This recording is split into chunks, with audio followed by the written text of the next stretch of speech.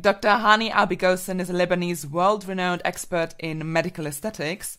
And with over 15 years of experience in the aesthetic medical field, Dr. Hany has developed various exclusive procedures for which he became sought after worldwide. He's been nicknamed the Magician. He lately also became a big name among celebrity aesthetic practitioners all over Europe and the Middle East. And he's also a speaker at international conferences and a key opinion leader for numerous international labs, such as the Cosmosoft in France, Cutera USA, and B-Ceuticals Switzerland, or Biotech UK. So, Hany, the most pressing question for me today is, am I too young to get Botox and fillers? At the moment, I am 24. Well, listen, I'm going to tell you something. This is what I tell all my delegates and all my trainees and all the doctors I've had the chance to collaborate with. Well, we do start aging from the day we are born. And each one of us has got his own timeline. So there's no real age where we can start any aesthetic treatment, whether it's preventative or even like a proper cure.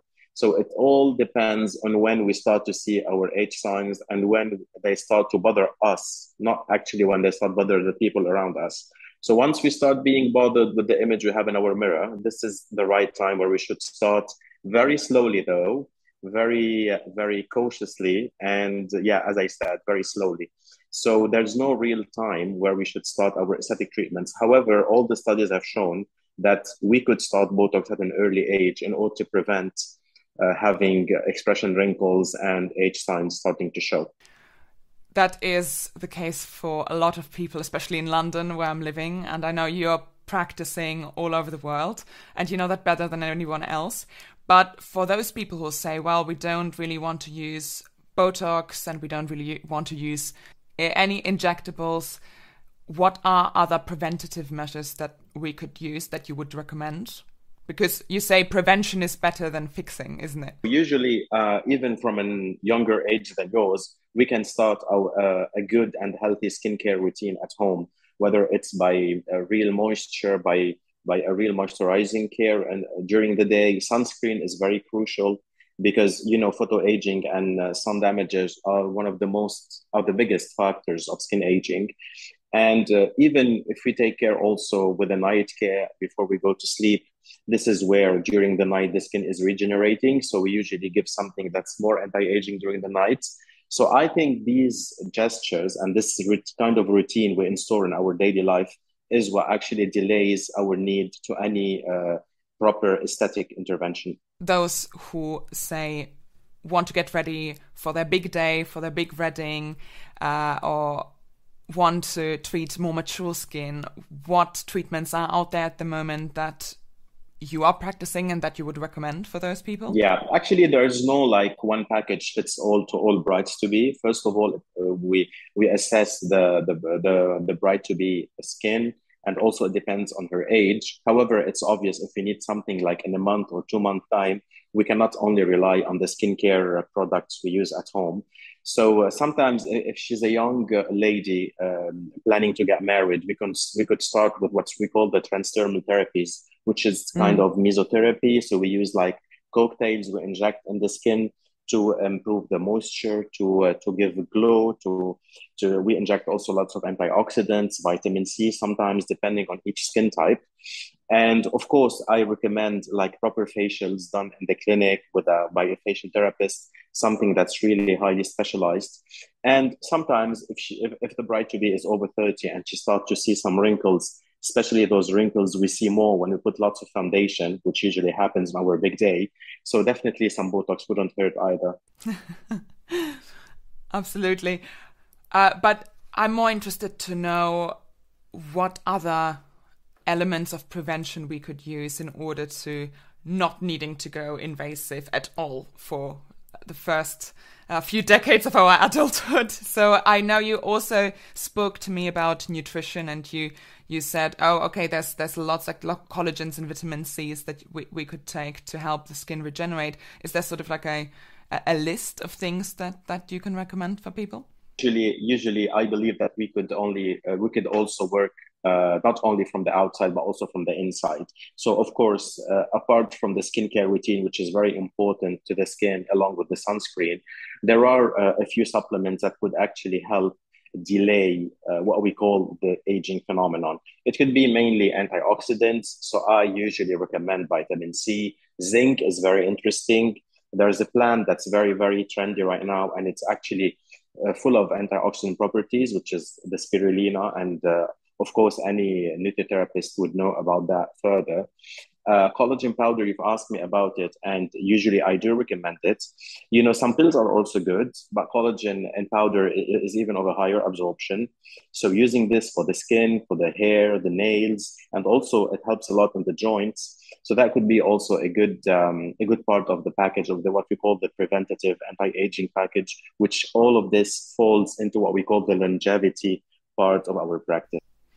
That makes a lot of sense. I think especially collagen powders and vitamins have become more and more trendy as we go along. I'm sure. Have you seen this? I mean, I guess you have seen this whole supplements trend evolve over the years, have you? Yeah. Especially now with the COVID thing, there has been a lot of light spotted on the vitamin D as well in its properties in terms of immunity boosting and also as anti-aging, along with what we call the immunity boosters in general.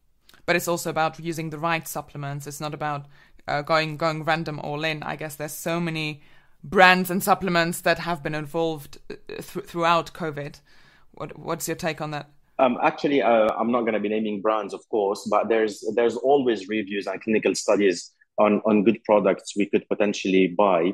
So there's always some research we should do on a personal level in order to do the right choice. And maybe, of course, ask the pharmacist around the corner or maybe our doctor, and they would definitely be able to advise regarding the right product, depending also in which country we live. There has always been a lot of risk associated to, let's say, Botox and using fillers and using invasive treatments. And I know that you are a highly skilled practitioner, but there's always these horror stories out there where patients come to a practitioner and they get a filler in an artery and then they lose their eyesight or they're putting Botox into the wrong places of their bodies. So what would you say to people who have these concerns and may not want to go for these treatments? Actually, it's very important to go to the right practitioner. And the right practitioner doesn't mean that this is a person who will never make a mistake.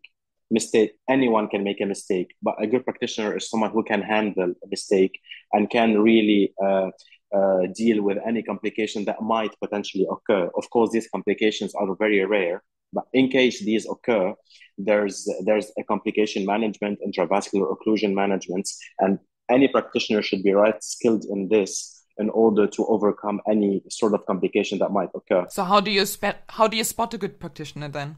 I know if you're in London, you have to go to Hany, but if you're not in London or you're not in Lebanon or wherever Hany is practicing, how do you spot someone who's suitable? So, well, you need reviews. You need to research. It's not wrong to ask the person when we go to have a treatment done, to ask the person, what's the background? Where have you been trained? How long have you been practicing for? Everything is important. Sometimes the website, sometimes social media can be a bit misleading because we only tend to post the most successful cases. But however, it's very important to seek about the reputation. You can never be 100% sure unless you go for the first time and second time and you feel you're comfortable. But there's a minimum. At least go to a doctor. Do not go to a beauty therapist to have an aesthetic treatment done. This is very important. And unfortunately, it's very common now in the UK because they charge less, because they have nothing to pay for. They don't pay for their insurance. They don't pay for any other costs. So that's why they tend to have cheaper products. And because they don't have access to all the good products, they tend to buy cheaper and therefore sell for cheaper. So don't look for the good price. Look for the good practitioner. That is very well said. Thank you for that. When we spoke earlier, you mentioned something very interesting that I think you named a specific term for it, but it's basically the phenomenon that a practitioner will not be able to spot body dysmorphia in a patient. And you had an interesting story of a patient who came to you, and you refused to basically treat that patient because you spotted the wrong signals. Can you elaborate a little bit on that, maybe? This is extremely important, and this is why recently in my consent forms and my consultation forms, there's a specific box to tick that you've never been diagnosed with BDD, which is body dysmorphic disorders, or if you take any other medicine for psychological issues, because you know it can be extremely frustrating for the patient, because most of the patients won't be happy with any outcome the procedure might give, and this could sometimes lead to further problems. So me being a psychologist as well, I'm a bit more cautious about that, and I can maybe detect it much easier. But there are signs any other practitioner can also detect in a way where the patient tells you stories about previous experiences and their procedures, and where they were never happy, and where the practitioner is always not qualified, and there was never ever any procedure they had and that was satisfying for them. So this is sort of signs we could actually detect in a person, where we can have sort of a question mark whether we need to treat that person or not. How do I, for example, know that I have body dysmorphia or not? How do I know? Body dysmorphia is sometimes you see, it's a bit like the anorexia concerning the body, but it's for the face, if you want to make it a bit simpler. So it's like you're never happy with the way you look. You don't like your nose, whereas your nose looks fine. You don't like your cheeks, don't like your lips. You feel your eyes are very small, your eyebrows are very droopy, whereas in reality, it's not the case. So these are some symptoms a BDD patient would suffer from. I, for example, had a rhinoplasty about 2 years ago. I just had a small incision where a surgeon, who is also a friend of mine, corrected the shape of my nose, which was not a big decision, which was also not a big treatment. But equally, would you say that could have been a case of body dysmorphia, or would you say this is just a minimal correction that someone might felt was necessary for them? But where do you put the line? Where's the line then? Actually, BDD is way wider. It's not about one thing that we don't like. It's always about, if there's something we don't like and we correct, there's automatically something else we start seeing and that we don't like either. And it keeps on going and going. It's not like about one minimal correction about a specific thing we're self-conscious about. So yeah, there's a big difference. So no, you're not BDD. I'm glad to hear that, so I can continue. Slowly though, slowly.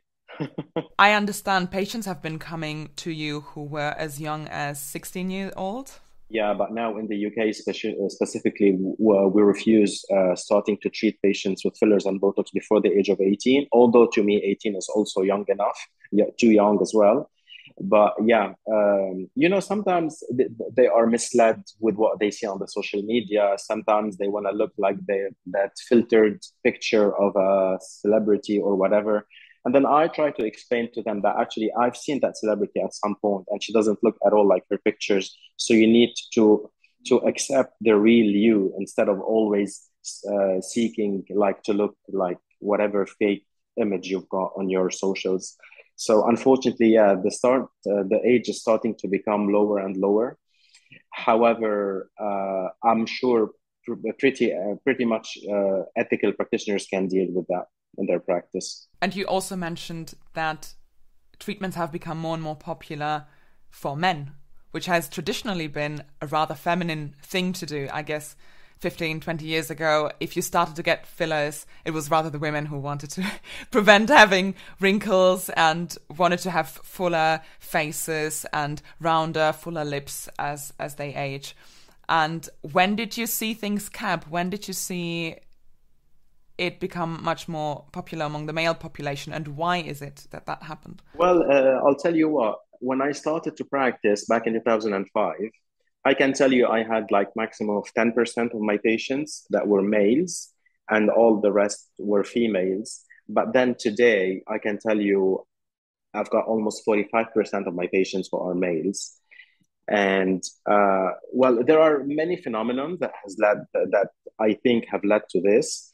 First, I've got so many women who were my patients who started bringing over their husbands because they wanted them as well to look better and to feel more relaxed, especially for Botox treatments. Because you know, with age, when men start frowning and you've got those frown lines on their face, they look more severe. They look older just by these frown lines they've got between the eyebrows. And then you've got also the big trend of the hair transplant. And we've been discussing earlier about so many studies that have been made about men taking care of their looks and how more successful they tend to be just because they take more care about their image. And this includes as well the look of the hair. And you actually told me that you bumped into a study made about successful politicians who have more hair. They tend to be more successful than bald men. If you look at Justin Trudeau, or you think about even Donald Trump, or even Boris Johnson, exactly, you would think of men who have lots of hair.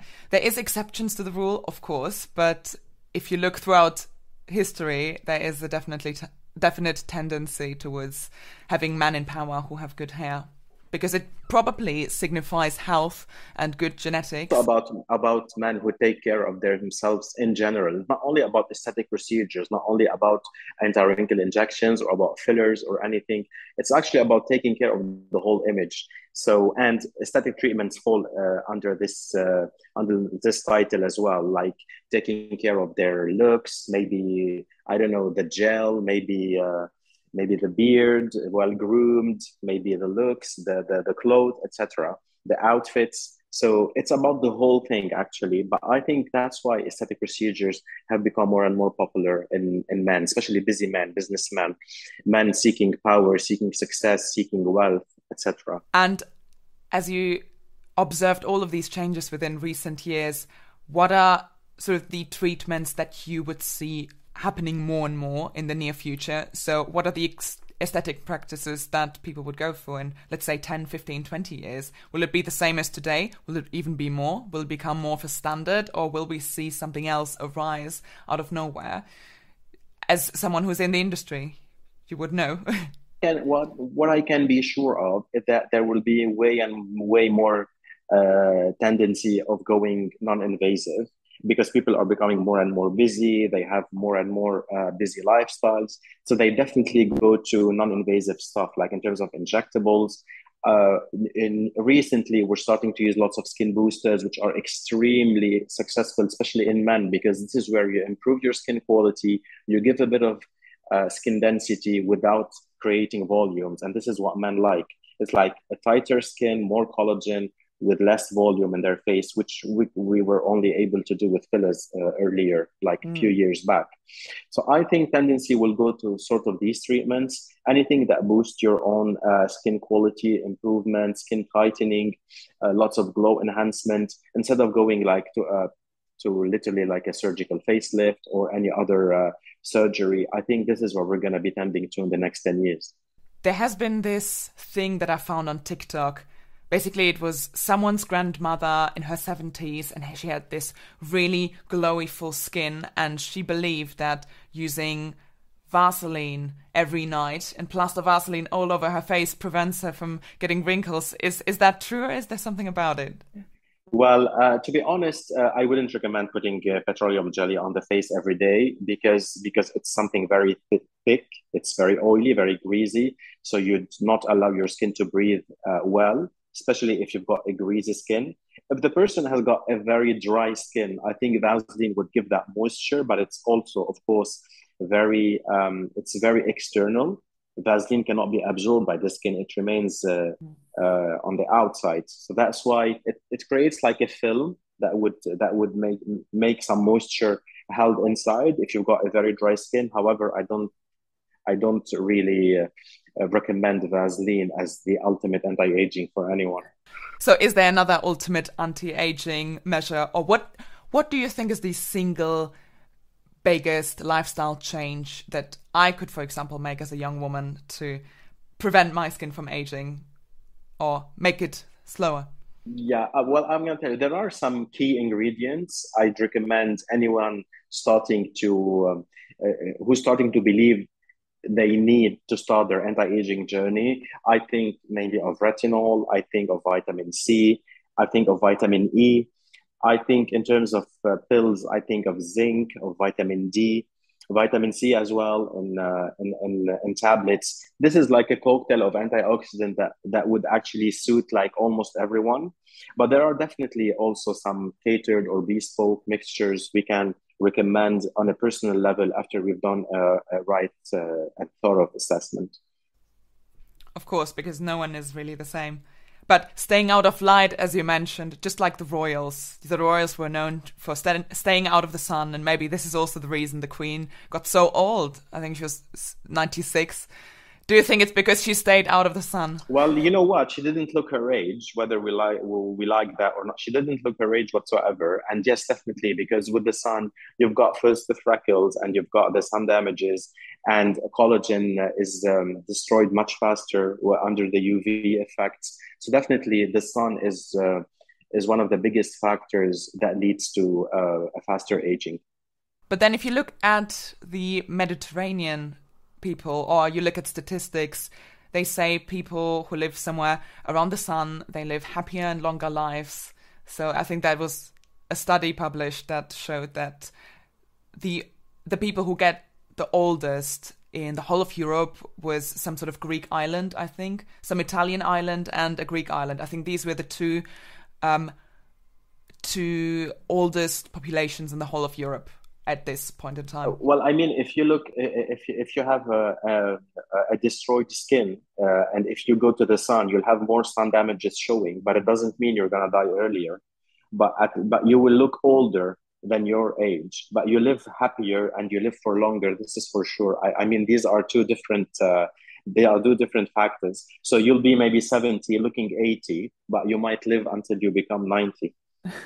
And yes, definitely living in the sun gives you a better mood, and it puts you in a better state of mind. And there are so many studies about that. So that, but actually, and also in the Mediterranean area, the skin type is prone to be more protected than like if we compare to skin types type one, like in Sweden or in Finland or in Western Europe or Eastern Europe. So that's why they would maybe be less harmed by the sun, but still they would be definitely harmed by the sun exposure. Is that also the reason why dark skin ages much slower than lighter skin? Because it's thicker. Yeah, it's thicker and has so much more melanin, which is a pigment that helps skin being protected. But that's why, yeah, black people tend to age much slower than white people, definitely. Apart from skin aging and from skin treatments, you also specialize in anti-aging in general, don't you? Absolutely. Yeah, this is what we call longevity. And this is actually one of the things we are mainly focusing on during our practice, because one of the reasons is because we're starting to have younger population wanting treatments. So we try to do some sort of cocktails and to combine mixtures that we can inject in the skin just to have like an antioxidant activity, or mainly only sometimes just moisturizing. So people would feel like they've had a clinical treatment without undergoing the classical aesthetic procedures. Because I think you said last time we spoke that you can see age sometimes really on the hands as well. So moisturizing the hands, or what do? You actually inject collagen or hyaluronic acid or something inside the hand? Well, we can do fillers, which is the classical treatment, but now there are skin boosters we do in the hands, and these are a cocktail we inject in specific spots in the hands, and this will lead to your own collagen and elastin production, and hands would look much younger in about 5 to 10 days. And this is now a very interesting and very successful treatment. We do it also for the neck, for the décolletage, and for the face. And it's one of the revolution right now in the aesthetic medicine, because we don't only like hide the age signs, but we actually treat from inside. Which is, I guess, how you would aid prevention in the first place. I don't know if you know them, but I follow two scientists on YouTube. One is David Sinclair, who's been known in their whole longevity. Yeah, and the other one is Dr. Eric Berg, who's also a big nutritionist, and both of them, they seem to swear on fasting and on the right dieting. Of course, it's from the inside, and I always work along with the dietitians because we take care of the face and the body in our practice. And definitely, I think a proper diet is key, especially eating good fruits, good fibers, having the right amount of fluids during the day, focusing on food, what we call superfoods, and also food rich in antioxidants. Everything helps to look healthier as well. Do you think fasting helps? I think fasting helps, not in all cases though. I'm not a nutritionist. Fasting definitely helps, but not in all cases. They need the right assessment. They need to check their insulin levels, if they've got any pre-diabetes state. And after that, they can definitely benefit from fasting if they're the right candidate for it. Hany, thank you very much. We've covered a lot that I had on my whole list of things. Well, thank you, Louise. It was an amazing interview. Thank you for all the questions. And we'll definitely be recording something else very soon.